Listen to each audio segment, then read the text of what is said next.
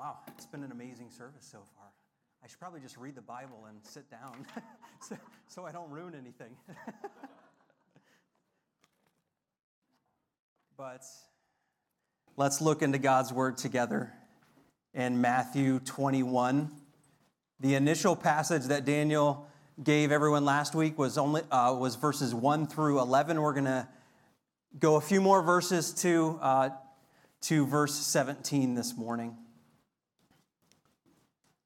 So Matthew chapter 21, verses 1 through 17. If you don't have a Bible of your own, you could find a Bible in one of the chairs in front of you. And feel free, if you don't have a Bible of your own, or if you don't have the translation, the ESV that we use here, feel free to take that as a gift from us to you. So as we enter this Holy Week, or Passion Week as it's also called, of 2022, we enter the remembrance of the most significant week in human history. The final days of Jesus' life leading up to his crucifixion, his burial, and resurrection stand at the center of human history. In fact, all of human history, before human history began, before God created the world, this week was in his plan.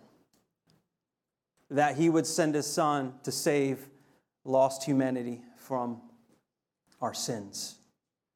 So when you read through the Gospels of Matthew, Mark, Luke, and John, all accounts of Jesus' life, those Gospels make pretty quick movement throughout most of them, throughout those 3 years of Jesus' ministry.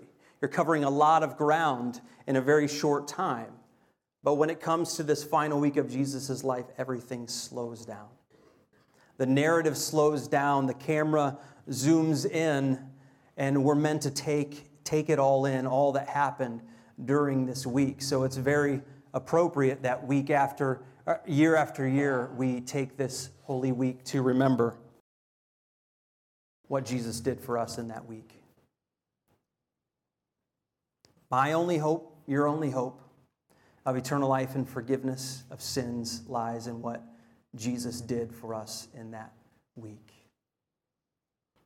So we cast our minds back to the beginning of that week, the Sunday of that week, Palm Sunday, as you can see the palms up here, of Jesus' entry into Jerusalem, that final week of his life, leading to his arrest, his sentencing of death by crucifixion, his 3 days in the grave, and then what we will celebrate next Sunday, his powerful resurrection from the dead. So Sunday of that week was not eventful. As we'll see, there is going to be this massive crowd causing a scene and shaking up the city of Jerusalem. Jesus will enter the temple the following day and start cleaning house. And all of these events here revolving around the one action of Jesus that we'll see in this passage, by which he openly declared to all who had eyes to see that he is Israel's promised king. And that matters to every one of you. Because Jesus is no mere tribal king. Jesus is no mere national king of one country out in the Middle East. Jesus is the king of the world, of the universe, of every nation, as we'll see this morning. So every one of us has a king. Every one of us gives our highest allegiance to something or someone. And because of our sin, because of the sinful bent of our heart, we will give our highest allegiance to anything and anyone but Jesus. In our sin, we can't stand Jesus. In our sin, we recoil against his claims over our lives. Some of us fill our minds with what we believe are intellectual arguments to try to disprove the claims of Christ and Christianity, all the while knowing that we are seeking to disprove the most solid reality in the universe. So my call to every one of you today, and the call of God's word for us, is to bow down, to turn from your treason against this king. Lay down your weapons, lay down your sins, and swear your allegiance to King Jesus.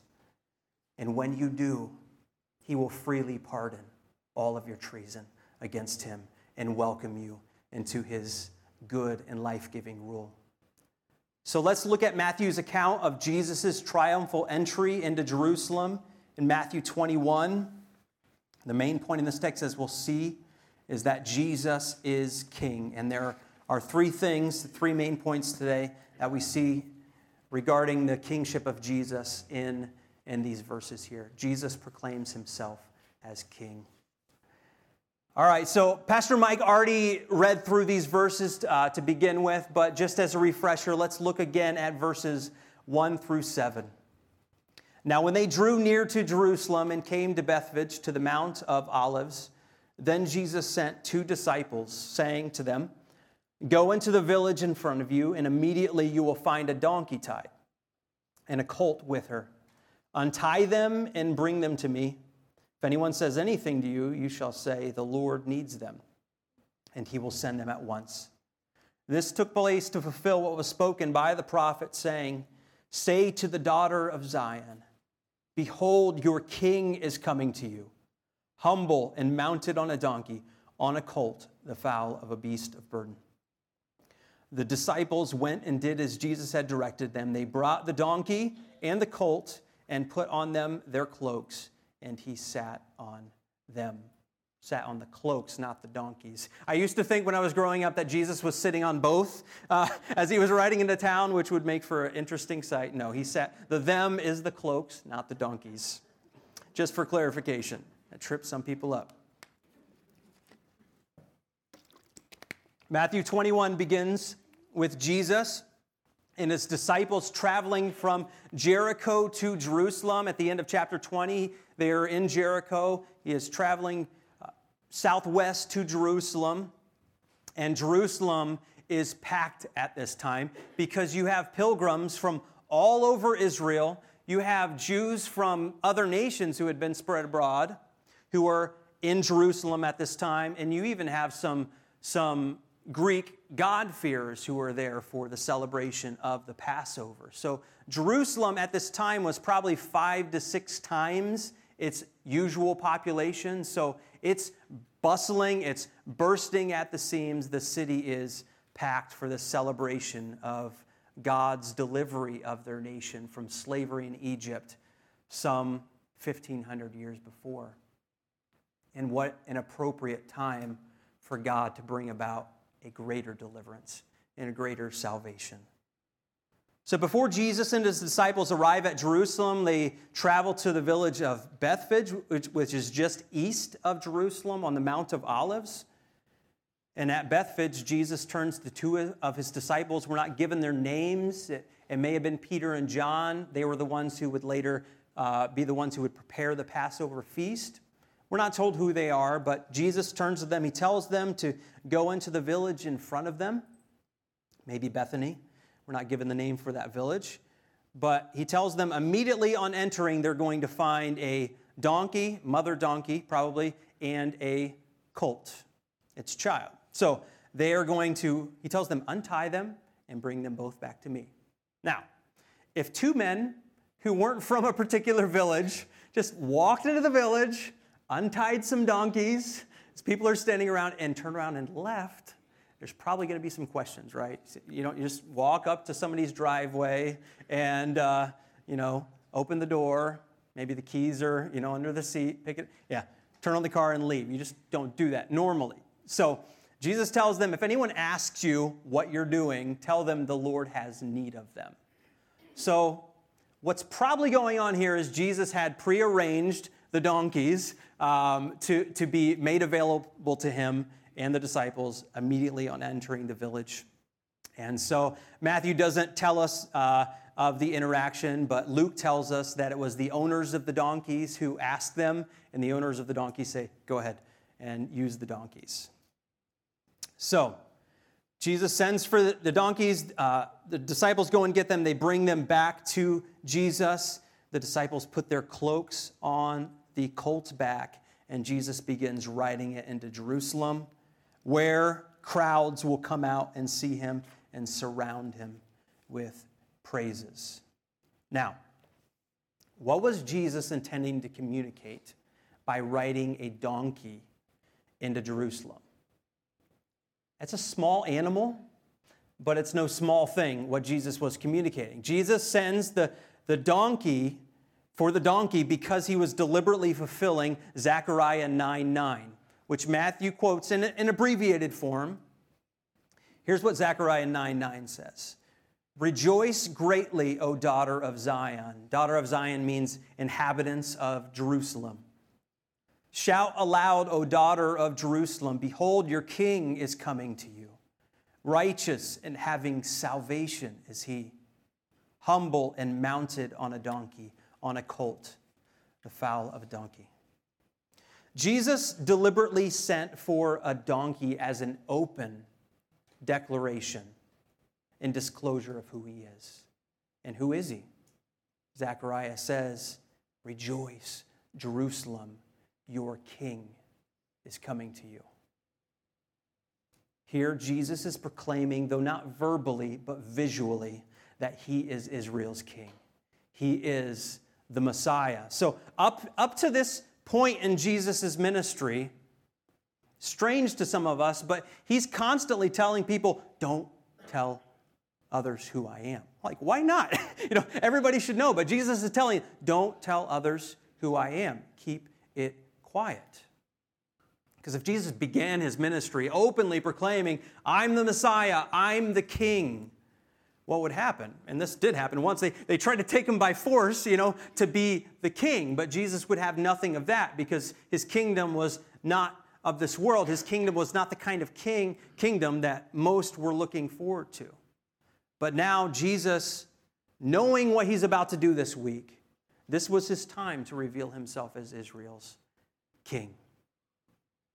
The secrecy is being lifted, and Jesus is declaring to Jerusalem, I am your king. But what kind of king was Jesus? What kind of king did the Old Testament promise that God would send to his people?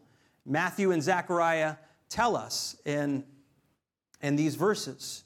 They reveal three aspects of the nature of Jesus' kingship. First, he was a humble king. Matthew, along with his quote from Zechariah 9:9, tells us that Jesus was a humble king. He was humble and mounted on a donkey. The most remarkable thing about Jesus' first coming to this earth is that he came not in riches and grandeur, which were his for all of eternity before this time, but he came in poverty and humility. Philippians 2:6-8 tell us, though he was in the form of God, he did not count equality with God a thing to be grasped, but he emptied himself by taking the form of a servant, being born in the likeness of men, and being found in human form, he humbled himself by becoming obedient to the point of death, even death on a cross. Jesus comes riding into Jerusalem on a lowly animal. He's surrounded not by crowds of nobility and people of influence. He's surrounded by the common people. People like you and me, nothings and nobodies, nothing to offer but our great need and our grateful praise. Jesus is above none of us. He is not out of reach for any of us. He is a humble God. He's a humble Savior. He's a humble King. Jesus is also a peaceful king. Jesus rides into Jerusalem not on a war horse, as you would expect for a great military king to ride into the capital city. He's riding on a donkey. In fact, Zechariah 9:10, the context of where Matthew is quoting from, contrast Israel's coming king who's riding on a donkey with instruments of war that are listed here. Listen to the beginning of verse 10. I will cut off the chariot from Ephraim and the war horse from Jerusalem, and the battle bow shall be cut off, and he shall speak peace to the nations. Jesus came to bring peace to Israel and ultimately to all of the nations. But the most important peace that he could offer us is peace with God. And when you experience that peace, it inevitably leads to peace with others. Christianity does not conquer through military might and force, but by preaching peace with God through Christ, through faith in Christ. Those of us who have been given peace with God through Christ will be those who seek peace with others, because Jesus came as a peaceful king. And one day, peace, the peace that Jesus brings, will literally fill the entire earth when the Prince of Peace returns. Jesus is a humble king, he's a peaceful king, and he's a universal king. By riding into Jerusalem, the capital city of Israel, Jesus was doing more than proclaiming himself as Israel's king, but the king of the entire earth. Listen to the rest of Zechariah 9:10. It says, "And he shall speak peace to the nations. His rule shall be from sea to sea, and from the river, Euphrates River, to the ends of the earth." That's how far the kingdom of Jesus would expand, to the ends of the earth. Jesus came to establish a global kingdom. As I said earlier, Jesus was no tribal king. He was indeed the king of Israel, but his kingdom would expand to all of the nations. Matthew, after all, ends his gospel in chapter 28 with Jesus saying, "All authority in heaven and on earth has been given to me. Go therefore and make disciples of all the nations." When Jesus has completed his work of salvation on this earth, and he returns and the dead in Christ are raised up, there will be not one nation or one tribe or one language where there are not people who praise and confess Jesus as their king. Revelation 7:9 says that there will be a multitude so massive that no one can number. So, in the end, how many people are going to be saved by King Jesus? The answer the Bible gives is you can't count that high. This is amazing. This is the triumph of the gospel in our world as the gospel goes out to the nations. In the end, there will be a multitude so large from every nation that Jesus has saved and is reigning as king that we will not be able to number it. He is a universal king. So for all who know Christ as Savior and King, how urgent and needful it is for us to take on the character of our King as citizens in his kingdom. So Christ alone is king and sovereign, so we can't imitate him in that, but we can imitate the nature of his kingship, living lives under his rule and that lives that reflect his character. So like Christ our King, we should be known for our humility.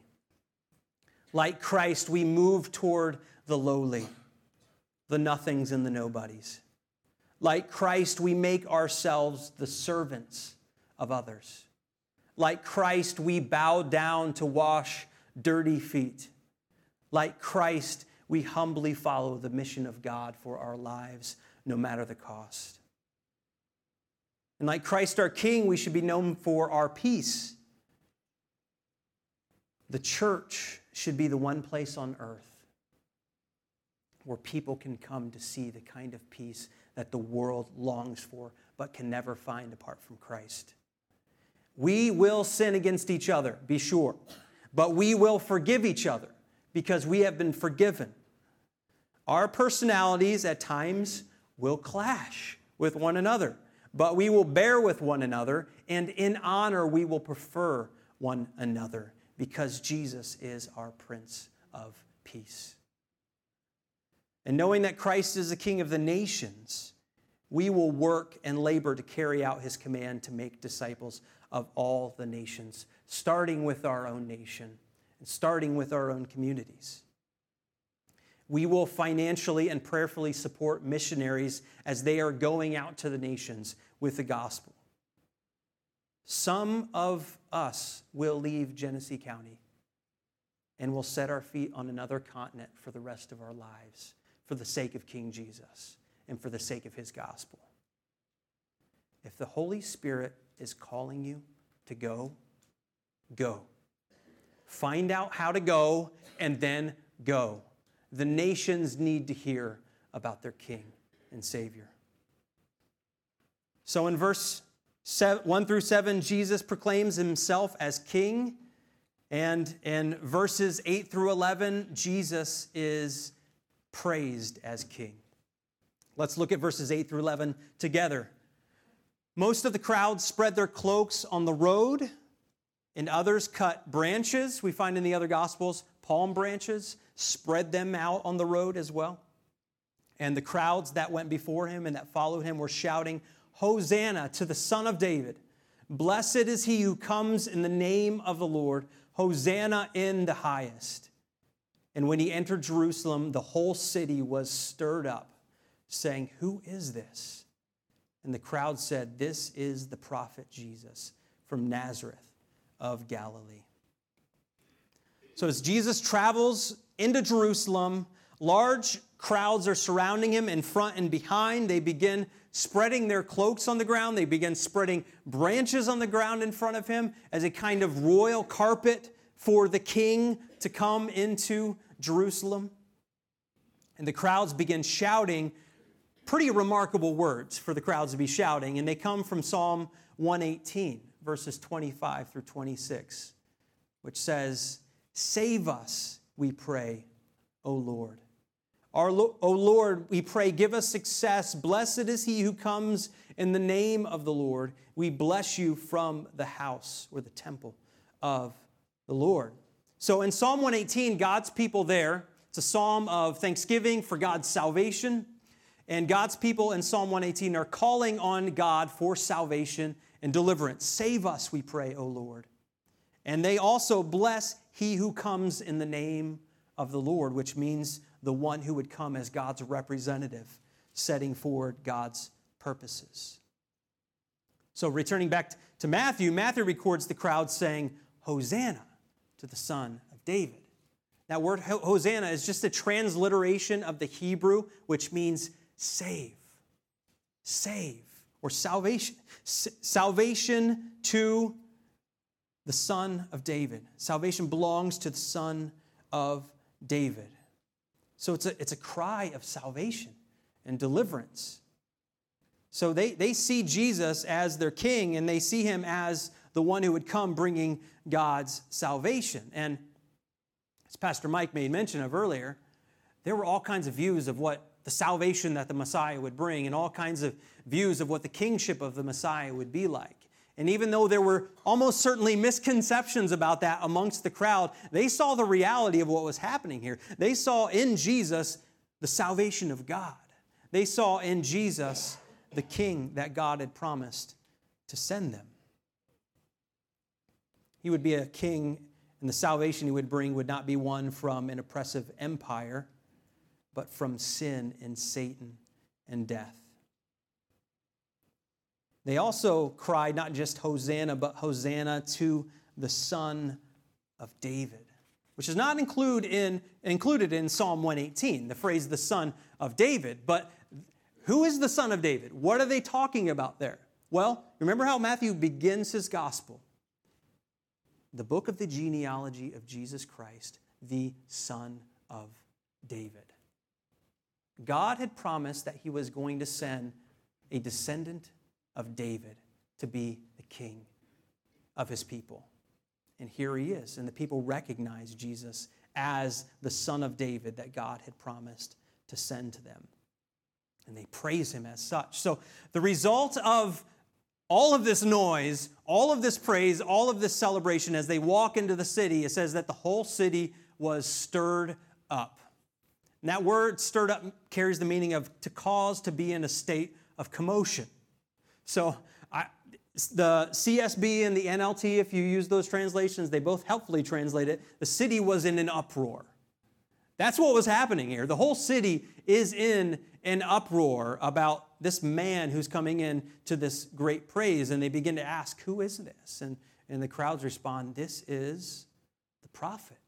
Jesus from Nazareth, possibly referring to the prophet that God had promised in Deuteronomy 18:15, the prophet like Moses. And it says there, the Lord your God will raise up for you a prophet like me from among you, from your brothers. It is to him you shall listen. So the crowds, even with certainly their limited knowledge of Jesus as king, praise Jesus as king. And as we're going to see, it infuriates the religious leaders in Jerusalem. But it was the most fitting and right response for a people to receive Jesus and celebrate Jesus as their king. So Faith Church, every Sunday, we have the privilege and joy of celebrating Jesus as king. If every Sunday our church and the churches across our community, if only there would be such joy in the kingship of Jesus as there was in this crowd. What a witness that would be to the watching world, to those who are with us who don't yet know Christ. What a witness it would be.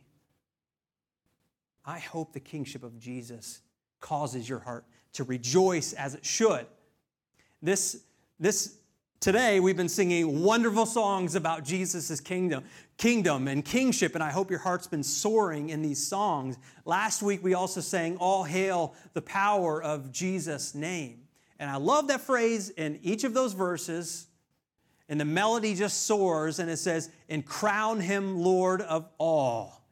And crown him Lord of all. I just love belting that out at the top of my lungs. It's just so wonderful to sing loud of Jesus as the Lord of all. He is king over all kings. He is Lord over all lords. He's Lord of the nations. He's Lord over this building. He's Lord over our community. He's Lord over it all. And that should cause our hearts to rejoice. Crowds weren't bored at the thought of Jesus' kingship, and neither should we. Jesus is worthy of more than mumbled praise. He's worthy of shouts of joy. And when we understand how truly glorious he is as our King, our hearts will not remain untouched, and our voices won't be able to remain quiet as we proclaim his praise. So Matthew continues on to the events. We find out in Matthew, these are the events of the next day, on Monday of Holy Week, where Jesus is, number 3, rejected as king, in verses 12 through 17. Some are receiving, as we'll see in these verses, are receiving Jesus as king, but others are rejecting him as king. So Jesus and the crowds have already caused a massive disruption in Jerusalem on this week of the Passover celebration. And Matthew records next that Jesus then enters the temple. Look at verses 12 through 13. And Jesus entered the temple and drove out all who sold and bought in the temple. And he overturned the tables of the money changers and the seats of those who sold pigeons. He said to them, "It is written, my house shall be called a house of prayer, but you make it a den of robbers."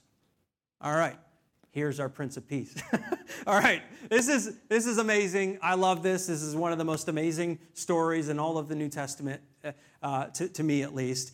Matthew doesn't give this detail, but Jesus actually made a whip and as part of this, and he goes into the temple, which was a racket at this time. And he starts cleaning house. So Jesus, like the godly kings in the Old Testament, was zealous for the right worship of God. So the temple, which was to be a house of worship, was now, by all appearances, a marketplace. So you had the noise of money changers there, and those money changers, they would take people's currency from wherever they were from and exchange it into the temple tax. There was all this money changing that was going on. People who didn't feel like bringing their sacrifices from all over the country and outside the country, you could buy your animals here in the temple complex. It was a racket in here. So me and Jess just went down to Florida. I hate airports. They're terrible places to be. They're loud, they're bustling, so much noise. I mean, that's what this was like. It was as loud as a busy airport terminal. But the noise that should have been heard in the temple, instead of all of that, was the sound of God's people praying.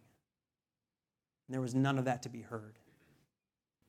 So Jesus responds with righteous and holy anger and literally drives these people out of the temple. He's going to have no place for that in the temple of his Father. He literally flips over tables and chairs. I was explaining this to my son last night and telling him this, and I should probably preface that. It's not okay for you to do that. Maybe someday in a certain circumstance, but it's not good to encourage your 2-year-old to start flipping over tables and chairs. But Jesus is right to do so, because none of this should have been happening in the temple. And he was zealous for the house of God because, as he says, quoting Isaiah 56:7, my house shall be called a house of prayer. This is why we pray so much in our church services. The modern evangelical church tends to sprinkle 15, 30-second prayers here and there. Why? Well, often because we want to make sure we appeal to the crowds. And so we spend less time in prayer. Prayer is not an optional extra for God's people. In our worship, it's at the heart of what we do on Sunday mornings. If we all walked into church each Sunday morning with the words of Isaiah 56:7 on our hearts, my house shall be called a house of prayer. How transformed our services would be and how transformed our hearts would be as we come all ready, not just to be spectators, but prayers. It's one of the main works that we do on Sunday mornings is we come and we pray to God, for God to do what only He is able to do. And Jesus was zealous for that in the temple of God, and Jesus is still zealous for that in His church. Now, it's clear here that Jesus was not out to make friends with the Jewish religious leaders, the priests and the scribes who were there. And these were the ones who just allowed all this racket to happen in the temple to begin with. And reading ahead in the Gospels after this, Jesus, for the next few days, he sets up shop in the temple. And he's there, he's healing, he's teaching, all on the turf of the priests and the scribes. And they are furious because this was an absolute threat to their power. This was an absolute threat to their positions of authority, and Jesus would expose them for who they really are and all of their hypocrisy. And the only solution that they could think of is that He had to be taken out. He had to be taken out. That couldn't happen yet, though.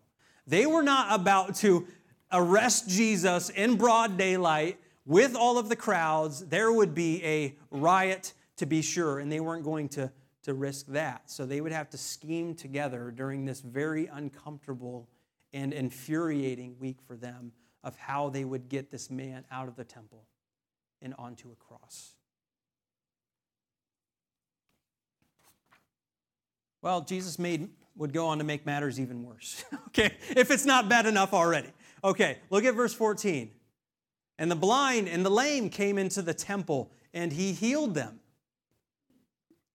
And the Jewish leaders are standing around while He's doing this. And He's giving blind men their sight. He's making the lame to stand up and walk. All of these are clear signs, as Jesus told John the Baptist earlier, that He was the Messiah. And the priests and scribes are seeing this all play out in front of them. And then add to those healings, in verse 15, little children, the kids in the temple complex, are loudly shouting what they heard mom and dad shouting earlier. Hosanna to the Son of David, praising Jesus as king. And the priests and scribes says were indignant. They were furious. The blood was rushing into their faces. And they start shouting to Jesus, "Do you hear what these children are saying about you?" I love Jesus' response. Yes. Yes, I hear what they're saying. And instead of doing what the priests and scribes were expecting Jesus to do to their complaint, which would be to turn to the kids, "Now, kids, that's enough. You're getting carried overboard. Let's be quiet. Let's not upset the religious leaders here." No. Okay, there's already a fire going on here. And Jesus takes out his gasoline can and begins pouring gas on the fire with what he says next. And he quotes to them, and he asks them, have you ever read your Bibles in Psalm 8, where it says that the children are praising God? That God has ordained praise from the mouths of children? So that passage is talking about children praising God. And Jesus applies it to himself. Okay, so the fire's erupted, it's burning. Jesus has already proclaimed himself to be king. Now he's claiming to be God. So that's, to the priests and scribes, insurrection. That is blasphemy. And that's all they think they need now in order to have a case against Jesus, to arrest him and to see him crucified. Instead of bowing to this king, though, and bowing to their God, they would crucify him. No one, not even God himself, would threaten their power. And it is Jesus' rejection as king by the Jewish leaders that would seal his fate and lead to his death. But his death was not a diversion in his kingship and for his kingship. It was God's plan. His death was God's plan. The plan for the Father was always for the Son, Israel's king, to bring salvation to the ends of the earth by his death for sinners. The salvation Jesus would bring would be not one through outward victory, but through seeming defeat. The one who came into Jerusalem riding a donkey, presenting himself as Israel's king, would be the one who would not run from the cross, but he would set his face to the cross. This Jesus, the King of Israel, would not receive a crown of gold, but a crown of thorns for us. On the cross, they would hang a placard above him as a charge against him. Jesus, this is Jesus, King of the Jews, as a mockery of who he claimed to be. But there was nothing more true, as our King hung on the cross for our sins, to deliver us not from the tyranny of an oppressive regime, but from the tyranny of our sin and Satan and death. There was our King in all his glory, in all his beauty. So the question every one of us is faced with today is this: will I swear allegiance to Jesus as King? Or will I hold on to my power? Will I hold on to my control over my life? Will I hold on to my sins? We're faced with asking ourselves, will I receive him or will I refuse him? Friends, you will not always have the chance to make this decision. None of us are promised tomorrow. None of us are promised tomorrow. When your life is ended, or if Christ returns before our life is ended, that's it. There's no changing sides. Today is the day of salvation, where Jesus is calling you to turn from your sin, to turn from your treason against God, to bow humbly before Jesus, receiving him as your king, and calling on him to save you. And he will save you. He will forgive all of your treason against him. He will forgive all of the times that you have refused to bow the knee to him, and he will receive you both now and forever into his kingdom, because he is a good and gracious king, and he's holding that out to you today to receive him as king and savior. Will you do that today? Faith Church, I want to challenge all of you who already know the kingship of Jesus with this. Let's not call Christ as king if we still live functionally as if we're the Lord of our own lives. It's an utter contradiction for a Christian to call Jesus as king, but then to refuse to do what the king commands and summons for us. So what is Christ your king calling you to give up for his sake? I really don't need to give you a long list of sample sins, because you already know what that is for you. You already know what Jesus is calling you to give up for his sake. So what do you want more? Your sin or Jesus? There is nothing worth keeping in this life if it keeps us from Jesus. So today would be so amazing and so worth it if we each gave up that one thing that we've to this point refused to give up to Christ, because Jesus is worth it. He is king of that. He's Lord of that. Lay it down. Give it up. Surrender it to the king. Give him full control, whatever that is for you. So church, we have Holy Week before us. Let's meditate on God's word this week. Let's remember the cross. Let's remember the salvation that Jesus has accomplished for us. And let's remember our King. Let's remember our King going into Jerusalem. But let's remember our King traveling to the cross for our salvation. He is King over all, and there is no greater King. Let's pray. Christ our King, take ownership and rule over every heart here today. For those who are resisting you as their King, turn their hearts to you. For those who know you as King, be Lord over everything in our lives. Oh God, I'm sure it's in the hearts of your people, God. We desire for you to be Lord over all, but we are weak. But Lord Jesus, you are mighty and strong. Help us as we seek for you to be Lord over all in our lives. It's by your grace that we ask this, and for the glory of your name that we pray. Amen.